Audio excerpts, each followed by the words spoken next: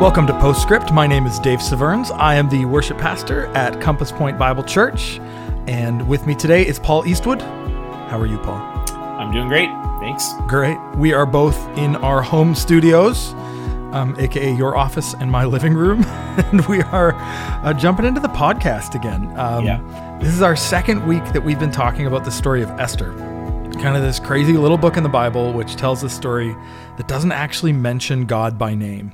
Do you want to give us a little bit about what you were talking about on Sunday, Paul? Yeah, so we're continuing the book of Esther, like you said, the story about God that doesn't mention God, which is pretty cool.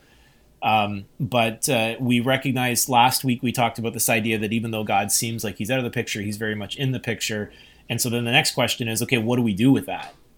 So I started with this idea that I think, and you know, I understand that people are in different situations, and you know, we all are facing some weird things right now. But I think that generally speaking, it's easy for us to fall into this pattern where we see the day that we're facing as a series of problems to get through, rather than an opportunity to be a part of God's plan. And so I started with this idea of like, what if we considered every day as an opportunity to come alongside God and be a part of what he's up to, rather than seeing each day as a series of problems to get through. And so I talked about this idea of perspective. And I understand that when you start talking about perspective, we have to be really careful, because I am not suggesting that, just think differently and everything will be great. But I am suggesting that because at the same time, I'm not trying to minimize it or say that this is an easy thing to do. But I am saying that I think that our perspective can really change the way that we face our time sort of quarantined, or our time in our homes, or whatever it is. But I think that it really takes us thinking outside of ourselves, right? And trying to think of the bigger picture, because the story of Esther reminds us that there's a bigger picture that's going on. So if there's a bigger picture going on, then what do we do with that, right? That's what we tried to get at on Sunday. Yeah, I love that. And I mean, a lot of this, again, comes back to this stuff we've been talking about. We talk about it lots, that God is in control.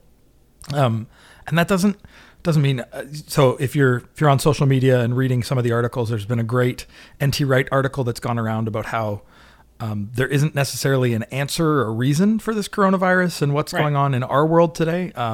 We're actually asked not to give an answer, but just to understand that God's in control, and to, in the midst of it, we practice lament. We practice, this is broken, it doesn't make sense. Yeah. And yet we do that with a confidence that God is in control. And we just we understand that that's going on. We're not hopeless, but we also don't have to have perfect answers for everything. Yeah.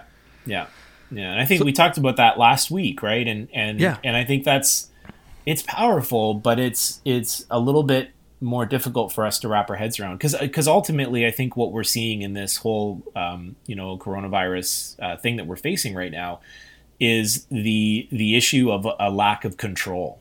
And I think that's the key, because we feel like we want to control things. And generally speaking, especially here in North America, we do a pretty good job of controlling things. But what the coronavirus reminds us of is that we're not ultimately in control. There are some things that are beyond our control. And so there is a real value in kind of sitting in that place, recognizing, hey, I can't figure this out and I don't have the answers, and I'm okay with that. And that I think is really important for us. Because I think when we start to say, oh, this is because of God's judgment, or this is because of whatever it is, that's an attempt for us to control the situation. And I think we need to name it and recognize it, and just kind of sit back and say, I'm not going to go there. I'm not going to jump to those conclusions. I'm going to look at each day as an opportunity to come alongside God and what he's doing, and engage in that larger picture. Yeah, that's really good. So, in the middle of this, this book is this pivotal conversation between Mordecai and Esther, right? Yeah. And this is kind of where we see both that Mordecai trusts inherently that God is at work, right? Because he kind of says, I know that God's going to save us one way or the other. Yeah. But maybe, just maybe, Esther, this is your time. Maybe this is what you should do. And Esther kind of says, you're right. If I die, I die. Great. I'm gonna give it a shot. Yeah.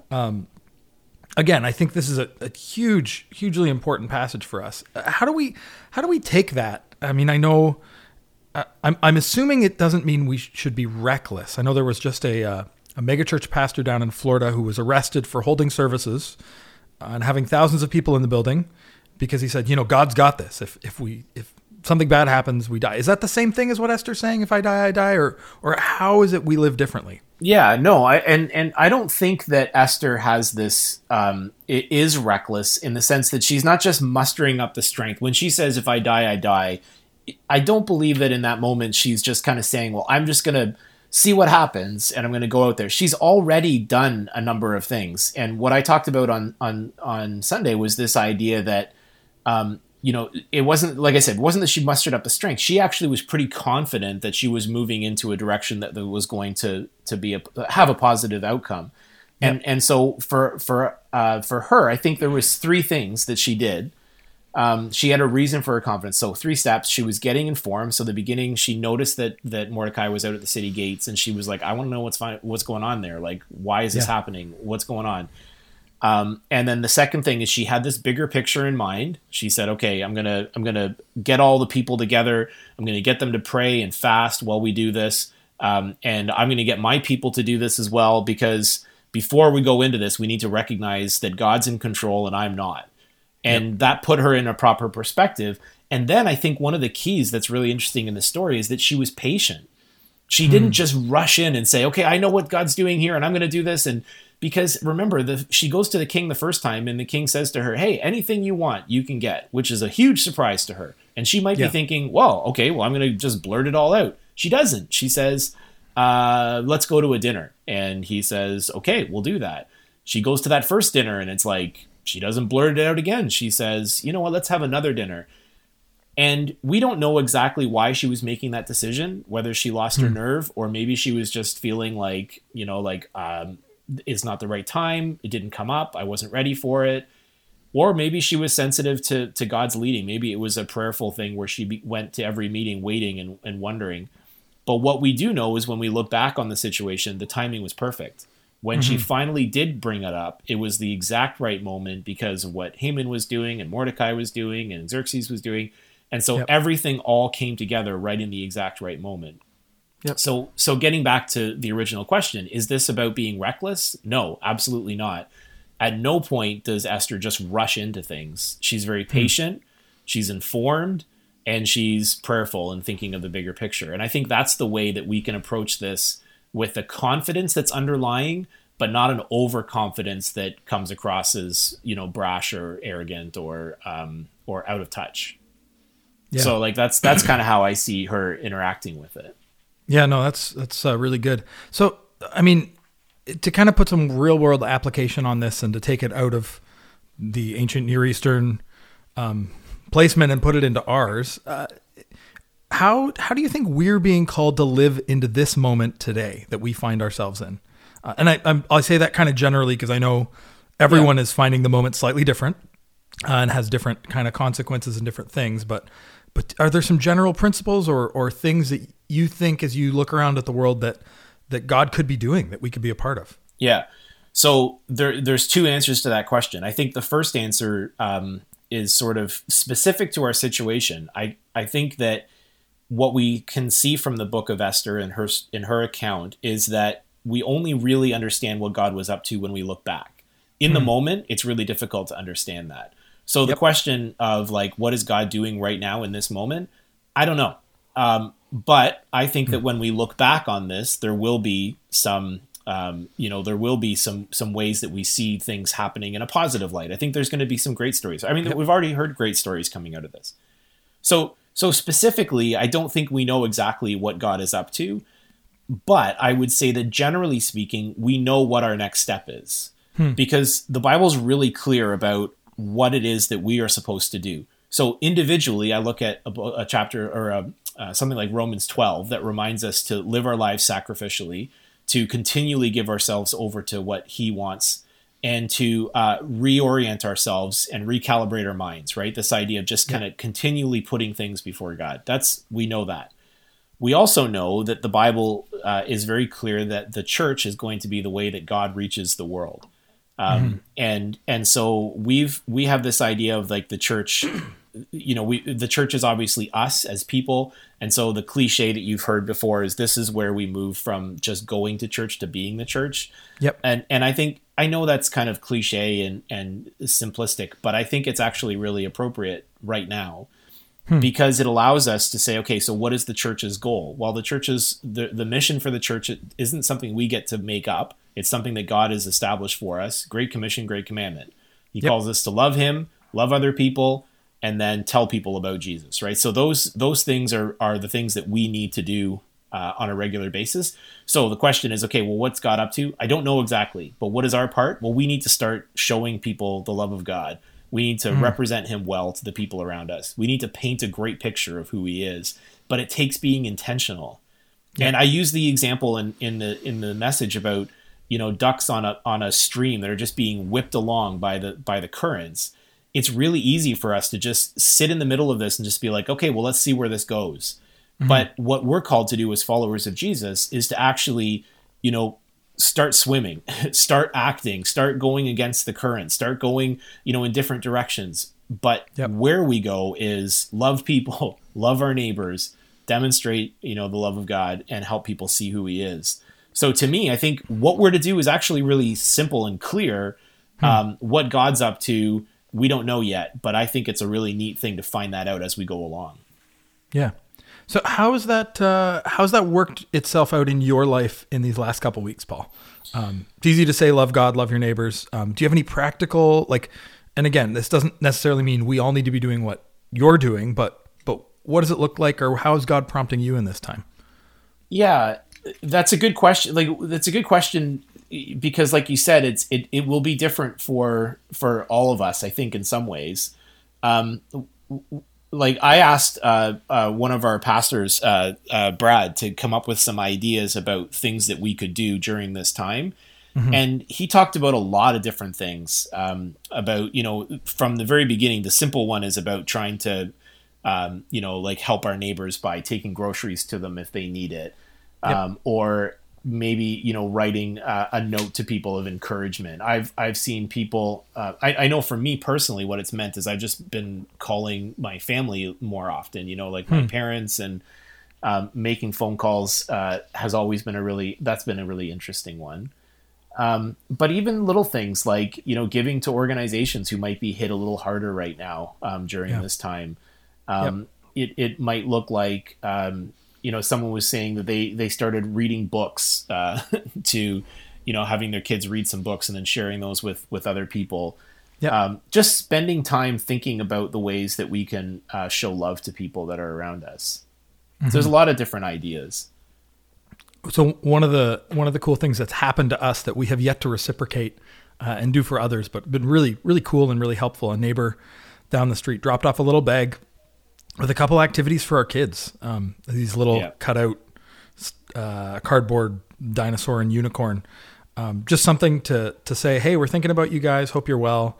And here's something to keep your kids busy, which as parents of kids, elementary age kids, is it's a huge blessing to us. It's a wonderful thing. And that's been a cool way. And we've been dreaming as a family. How is it we can write notes to people? How is it we can write notes on our sidewalk that are encouraging to the people who are still out and walking around and walking by? Yeah. What kind of things can we do to reach out? I mean, set up Zoom calls. Do we do dinners with friends where we just put a laptop on the table and cook a meal together and kind of enjoy each other's company? And it's hard, right? We're all experimenting with new technologies and things that are uncomfortable for us these days. But it's also one of the things I'm loving about this season, even in my job at the church here, is it's forcing me to think through, okay, how are these technologies usable and helpful? And in what ways are these technologies limited? What are the things that we need to lean into when we're together? How does this change the way we meet together on a Sunday morning, which is part of what it is to be the church, is to meet together. Absolutely. And how does this change what we do throughout the week? What our discipleship looks like, what our patterns of prayer and reading and loving others look like. And there's something about this, this almost quarantined life most of us are living right now, if not fully quarantined, that's kind of forcing us to take stock of what matters and what doesn't. And to get creative. And enjoying that. It's exhausting sometimes, but I'm enjoying the challenge in that. Yeah. And I do think the world's going to be different when we go back, and God will have used this time to reshape some things, and it'll create new opportunities to be on mission and to love people. And that's that's so good. So I would just encourage anyone who's listening, be aware of that. Be aware of what's changing around you and how it's opening doors. There's a lot of people right now asking more questions about the meaning of life and what it is to be human than there were 3 weeks ago, just by nature of the fact that everyone's life has been turned up on end. That gives you an opportunity to talk to the people in your life about your faith and about what we believe the Bible tells us that you probably didn't have recently. So maybe God's doing some cool stuff there. And I think a good jumping off point for those conversations is around the issue of control. Because I think, like we talked about at the beginning, whether people are saying it or not, the reason they're asking these questions is because life is beyond their control. They can't do the things that they expected, and they can't solve the problem. No one person is going to solve this problem right now. So it's forcing us to think differently about that. And so I think that's a good jumping off point to have conversations with people, is about this idea of control and saying that, isn't it interesting that we don't have as much control as we think we do, right? I mean, even with our health, even with, we can't just exercise and be the, like Iron Man. We have to, there are other things that, that are at play here. But I would also say, just as to put a bow on that whole kind of idea of, what do we do instead right now? I think the simple thing to do is to make sure that we're spending time thinking about other people. That's the marker for us as followers of Jesus should be that we don't spend our time in quarantine just thinking about ourselves, that we start opening that up and thinking about the people that are around us. Yeah. And I just to put a little note on that, I know there are many people struggling with anxiety and trying to find good mental health practices and good kind of self-care. I think that's important in this season, but I actually think one of the best ways to find good mental health and good self-care is also thinking about others and practicing what you can to love others. Even if it's picking up the phone and saying, hey, I just need someone to talk to. Yeah. That can be a huge blessing for someone else as well. Yeah. And I would say, you asked about the question about what's changed and what do we think about during this time and all that stuff. I think we also, I think that the online opportunities that we have right now are fantastic, and they are life-giving for so many people to be able to see a face and have a conversation. My kids don't even know of a time where you could, where you would have to actually dial a phone and not see the person on the other side. I mean, that's just normal for people. Yep. And so technology brings us together and gives us so many things. I think we also have to maintain a level of just an awareness all the way through this. Like you said, asking questions about, okay, what does this mean? Because I think that when all this is done, I think we also have to maintain that connection face to face. We have to think about what does that look like when I'm with you and I'm able to kind of to interact with you and show compassion and all of those things. Mm-hmm. And what is the importance, again, of gathering and worshiping together?